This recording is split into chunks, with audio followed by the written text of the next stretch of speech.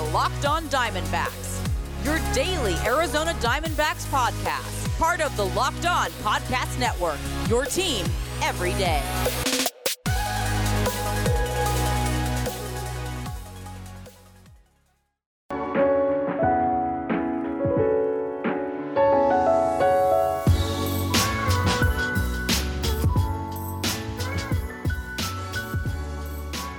Welcome back to the Locked On Diamondbacks podcast. You're part of the Locked On Podcast Network, your team every day. You're listening to who? The always wonderful, and might I add, handsome host of this podcast, Millard Thomas. I'm a multimedia journalist.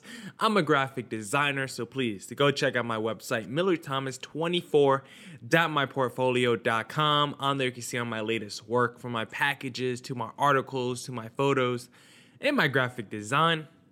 For today's show, I want to talk to you guys about the D-backs a little bit, talk about an article that Dan Bigley wrote about for Arizona Sports about the Diamondbacks, how it relates to this World Series. I want to talk about whether the Diamondbacks should bring back Merrill Kelly, pick up his option, and I just want to talk about the World Series in general. But first, if your company is interested in reaching men between the ages of 18 and 44, your company should be sponsoring this podcast, Locked On Diamondbacks, to listen to by 98% men and 80% between the ages of 18 and 44. So if you want men in that age range, this is your spot. Plus, our rates are the most reasonable around. Email me at lockedondiamondbacks@gmail.com to find out more. And don't forget to go to rockauto.com and Built Bar, because rockauto.com is the best place to shop for auto body parts for your car. Amazing selection, reliably low prices, all the parts your car will ever need. Go to rockauto.com and go to builtbar.com. Use promo code LOCKEDON and you'll get 20% off your next order. That's builtbar.com, promo code LOCKEDON for 20% off your next order. All right. I think I want to first start with some World Series talk, because it was game one of the World Series last night, and how can we not?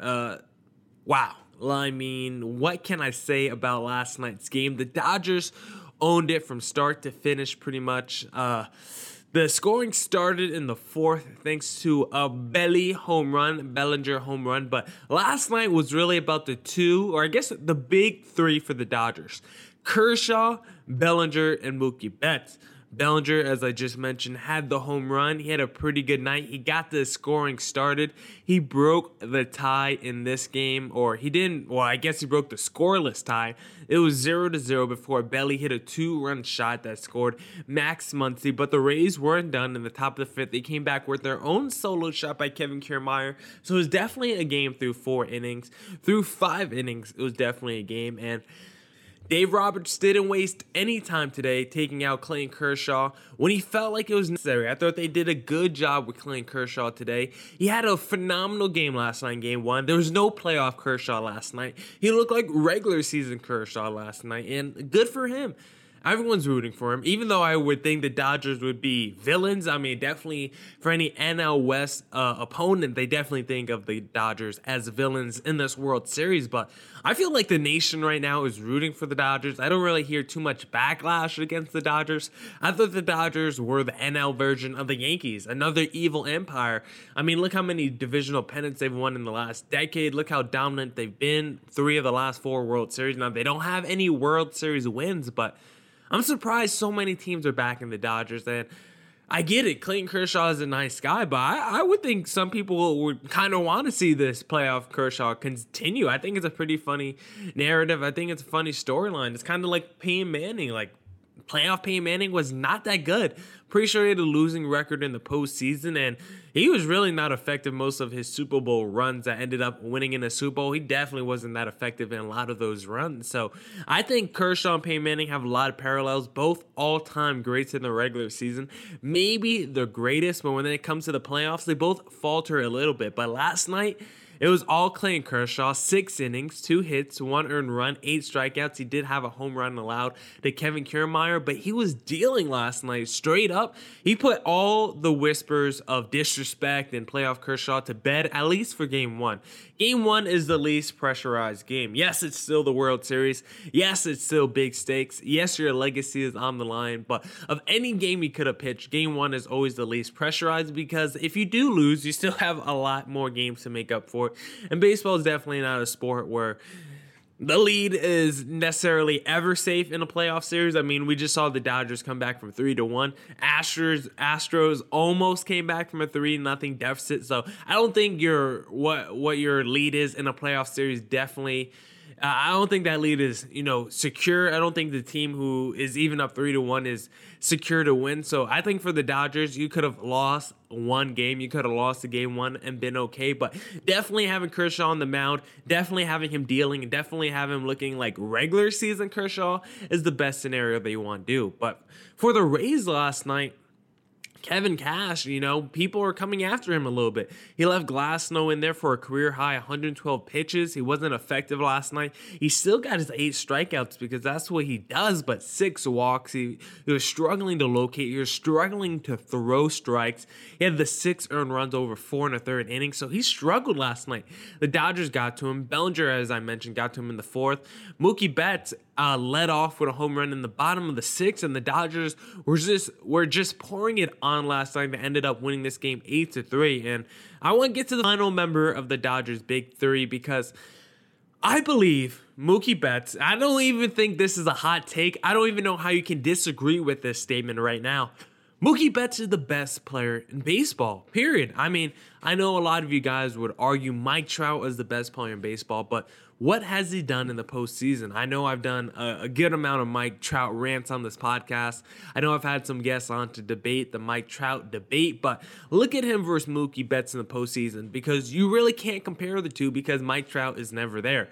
Yes, I know some of it's the Angels' fault because they're a terrible organization, but Mike Trout chose to re-sign with the Angels. He could have left, and now, you know what that means for Mike Trout? It means he's not going to have a playoff legacy because of it. Go look at the top 50 greatest players of all time. Go to ESPN.com and go look at their list of the top 50 greatest players of all time. Mike Trout has a worse postseason resume than every top 50 all-time great. So it's not even hyperbole. He has the worst postseason record of all of them. He has the worst postseason resume. Mike Trout has 1 hit in the postseason. No other top 50 all-time great has 1 hit in the postseason through a decade of their career. Mike Trout's not some 25-year-old player in his 5th season. Mike Trout's been in the league for about 10 years now. So Mookie Betts, what he's doing is what we would expect Mike Trout to do, but Mike Trout never gets to this situation. And look at Mookie Betts. If the Dodgers win this World Series, you could say Mookie Betts was the missing piece to a championship team. We've already seen this Dodgers team in the World Series twice in the last 4 years, and they couldn't get it done. They couldn't get over the hump. Now you add a guy like Mookie Betts, you just see what he does for the culture. You just see what he does for the mindset of the team, and he's a damn good baseball player. He's the best player in baseball because what he can do offensively, we've seen what he did in the regular season, 292 average, 16 home runs, 10 stolen bases, and he's going to be MVP candidate in the regular season. Probably not going to win it. I don't think so at all, but he'll be MVP candidate in the regular season. Then what he did last night, he just does so many different things. He had the solo home run to lead off in the 6th inning, I believe. He had some great defensive plays. His base running was just phenomenal last night. 2 stolen bases. And what he does when he's rounding bases, getting advances from 1st to 3rd, going from 1st to home, 2nd to home, better than anyone. He's just the best base runner in baseball. I think he just has the best IQ in all of baseball, and I think he's just the best baseball player in all of baseball right now. And I know a lot of you guys would probably think Mike Trout, but where is Mike Trout? He's never here on the big stage, so it's hard to say Mike Trout's the best player in baseball when we don't see him when it matters the most. And that's important to me. To be the greatest of all time, you have to do it in the biggest moments, and you have to do it in the most pressurized moments. And that's not something we've seen Mike Trout do just yet. Now, he's still very young. He's still only about 30 years old. But Mookie Betts right now is the king of the world. He's the king of baseball. Look what he's doing in this World Series. Look at what he's done in this playoff run. He's just owned the MLB playoffs. And I think right now, Mookie Betts is the best player in the world. But the Dodgers, Game 2 tonight, starting Tony Gonsolin versus Blake Snell of the Tampa Bay Rays. I always want to call him Benny Snell because his name is just so close to the Steelers running back. But This should be a good one tonight for Game 2. Gonsolin's only a rookie right-hander, but he's been pretty good this year. Of course, Snell's a Cy Young Award winner, so we know how dominant he could be. Excited for Game 2 tonight. Dodgers are, of course, in the driver's seat, being up 1-0, but the Rays offense has to get it going. We know they love to be the payroll team. Look at us, only third highest payroll in baseball and in the World Series. Yeah, that's cute. That's nice to be the third lowest payroll and be in the World Series. But when you're going against the Dodgers, who have a stacked payroll, they have a stacked lineup, they have the best hitters, the best pitchers. I mean, the Rays have a great rotation too, but they don't got the lineup the Dodgers have. So they have to come out, they have to hit the Dodgers in the mouth early. Get Gonsolin out that game early, the first 3 innings, get him out there. Go into that Dodgers bullpen earlier because it'll make better success for you down the road in this postseason if you can extend the series and really get into that bullpen. So if the Rays want to win tonight, they need to put up at least 3 earned runs on the board in the first 3 innings of tonight's ball game. Now I'll get into that Dan Bickley comment. Now I'll get into that Dan Bickley column about the Diamondbacks and how they relate to the World Series. But first, I want to tell you guys about BuiltBar.com. I struggled to say that for a second. I don't know why I couldn't get that line out. But let me tell you guys about BuiltBar.com because Built Bar is back and more improved and more delicious than ever before. They have 18 amazing flavors, but they now have 6 new flavors. Caramel brownie, cookies and cream, cherry barcia, lemon almond cheesecake, carrot cake, and apple almond crisp. The bars are covered in 100% chocolate, and they're both soft and easy to chew. Now, the reason why I love Built Bars is because they're healthy. They are great for the health-conscious guy like me because I think that I'm eating a candy bar, but it's really a protein bar that's helping me lose or maintain weight while indulging in a delicious treat. And get this, the bars are low-calorie, low sugar, but they're high-protein and high-fiber, so it's great for that keto diet. If you go to BuiltBar.com right now, they reset their promo code for this relaunch. You get a free cooler with purchase while supplies last. Go to BuiltBar.com, use promo code LOCKEDON, and you'll get 20% off your next order. Promo code LOCKEDON for 20% off at BuiltBar.com.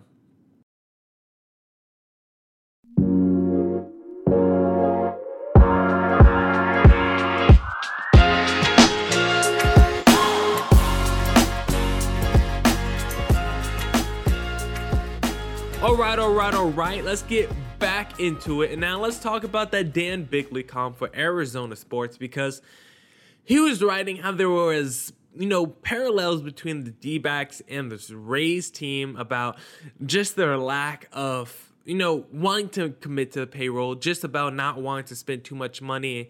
And he's basically the theory in his article is both of these two teams came into baseball at the same time. They were both expansion teams in 1998. We think the D-backs are a better franchise because of what they did in 2004. They won their World Series, but he's here to make the argument now that the Rays are in this World Series again, you could easily say the Rays have passed the D-backs as an organization. And I would say to that, Dan Bickley, I think the Rays passed the D-backs as an organization before this World Series. I mean, look at this Rays team over the last, decade? 15 years. The Rays may have only been to the one World Series in 08, 09. In 08, they might have only been to the one World Series in 08, but I think they've just been so much more of a competitive team than the Arizona Diamondbacks. I mean, divisional series in 2019, then they had a pretty long stretch. I didn't realize there was such a long stretch of not making it to the playoffs, but when they had Joe Madden, they were going to multiple divisional series, lost another World Series. I thought they were a really good team with Joe Madden. I thought they were always the consistent playoff team. They were kind of like the Oakland A's, but a little bit more success, as at least I would think, because the A's never got past the wild card round. But really, what do the D-backs have since 2004? Since 2004, I think the Rays have been the better team. Now, maybe you do say the Diamondbacks have been a better franchise because of what they did. Excuse me, I don't know why I keep saying 2004. Because of what the D-backs did in 2001. I should say in 2001. I don't know why I was saying 2004, but since 2001, if we take away 2001, so we go from 2002 to now, the D-backs have 4 playoff appearances where they never get past the championship series. And when they did make it to the championship series, one year they got swept. So it wasn't even a good season for them in the championship series. And when you look at the Tampa Bay Rays since 2001, They've been to 1, 2, 3, 4, 5, 6. So not many more than the D-backs, but they've been to 2 more World Series. They just seem like the better team, at least on paper. I feel like they've been more consistent and more competitive, even though the D-backs team are never a team that really bottoms out. Neither are Tampa Bay Rays. I mean, in 2018, Rays missed the playoffs. They won 90 games in 2018 and missed the playoffs. So if you could win 90 games, I'm still going to say you're a good team. I do not care if you miss the playoffs. 90 games should be good enough for the playoffs. And I just think right now the Rays are a better organization than the D-backs, because the D-backs are trying to do what the Rays do. They're trying not to spend a lot of money on payroll, but they don't pick the right players like the Rays do. The Rays just have a better culture, system, and methodology in place, like outlined by Dan Bickley. And you can't disagree. The Rays were great with Joe Maddon, and they just know what they want to do. They want to build their team through pitching and their farm system. They just, basically turn out new quality starting pitchers every couple years from their farm system, and then they go out there and they find those middling kind of players that, may be overlooked but have great, versatility, or performers that play above their level or play above their pay grade, kind of guys like Ben Zobrist, who could play all over the field but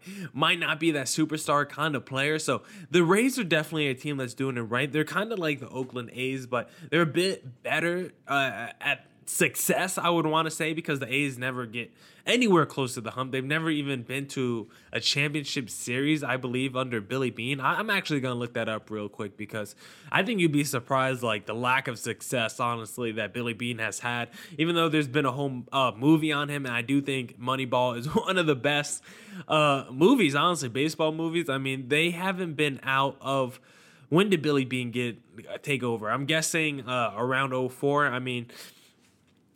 Billy Beane and the A's have one championship series appearance since 2006, or not since 2006. 2006 was the one year they had a championship appearance. So since 2005, really, they've had one appearance in the championship series. And then outside of that, they never got past the divisional series. So there's not a lot of success, but I digress. I want to get back on topic, because the D-backs are a team that needs to start taking tips and pointers from Tampa Bay about what to do. They need to learn not to shell out bad money. You can shell out money, you can spend money, but it has to be smart money. And D-backs don't usually spend smartly. They gave a huge contract to Zach Greinke, and maybe he was worth it. Maybe he is that kind of stud, but when you give out that kind of money, it's tough to see the return on investment, especially when you don't have the kind of team that should be handing out that kind of money. I'm okay with the Yankees giving now that kind of contract to Garrett Cole when they believe they're a World Series contender, and when they believe they have a team good enough to win the World Series. The D-backs didn't do that when they had Zach Greinke, and they bit the bullet because of it. But I didn't mind the Madison Bumgarner deal, even though it already looks like an albatross contract and already looks awful. So the D-backs are going to have to try and do something to get rid of that Madison Bumgarner contract. I don't know what it is. You're going to have to eat a lot of money, but D-backs can't keep compounding their problems. They'll make a mistake like handing out one of these big deals, and then they'll try to recorrect the mistake by doing another boneheaded deal, like trading Paul Goldschmidt to start lowering the luxury tax. So you can't hand out big deals to bad players and then trade your good players to get prospects, because I just don't believe in prospects. I'd rather have proven commodity. And that's why I want to segue to this next topic, because D-backs have an option for Merrill Kelly next season. It's only about $4 million, and right now his health is a concern. But if you saw his D-backs rotation this year, you would know Merrill Kelly was easily the best pitcher in this rotation outside of Zach Allen. It wasn't even close. Merrill Kelly was by far the best pitcher outside Zach Allen. And right now, I don't know if the D-backs are going to pick up his option. He's dealing with, he's coming off that surgery. We don't know if he's going to be healthy, but he's only going to be $4.25 million. I think it would be a travesty. It just falls right in line with not giving out the contracts that need to be given out, and an option like that's not that much money. The D-backs can definitely afford that, and they should for a guy who is their second best pitcher this season. $4 million is nothing, and we already saw Luke Weaver, Bumgarner. They were not good this season. Now, I still have hope that maybe Caleb Smith could be good. I still like Taylor Clark. Alex Young was a little disappointing this season, but you never know next year. So D-backs should definitely pick up the option on Merrill Kelly, and they need to start spending their money smarter. Spending money on Merrill Kelly for at least by picking up his option would be smart money spent, but don't compound the problem by trying to trade now one of your better players to make up for that Madison Bumgarner deal. Wait on Madison Bumgarner, see what the market holds, and maybe you could trade him. You're probably gonna have to eat up a lot of his salary, but you never know. There could be someone out there in desperate need of a starting pitcher, and Bumgarner was not terrible in his last 2 starts of the season. I don't think he gave up any earned runs in his last 2 starts of the regular season, so maybe that's a good thing. Maybe he's moving back in the right direction, and it was a better sign for things to come, but his velocity definitely needs to return if he wants to return to form, but so many things the D-backs have to do in this offseason. Big offseason for the Diamondbacks and Mike Hazen. I'm very curious to see what the Diamondbacks do to clean up their problems that they had in the regular season in 2020. Now that's it for this edition of the Locked On Diamondbacks podcast. Come back tomorrow where I'll have, of course, Game 2 coverage, talk about the World Series. Come back tomorrow because it's the Diamondbacks podcast, Locked On Diamondbacks podcast. That means it's your team every day with the best Diamondbacks news, coverage, and insight. And as always, stay safe and stay healthy out there. Deuces!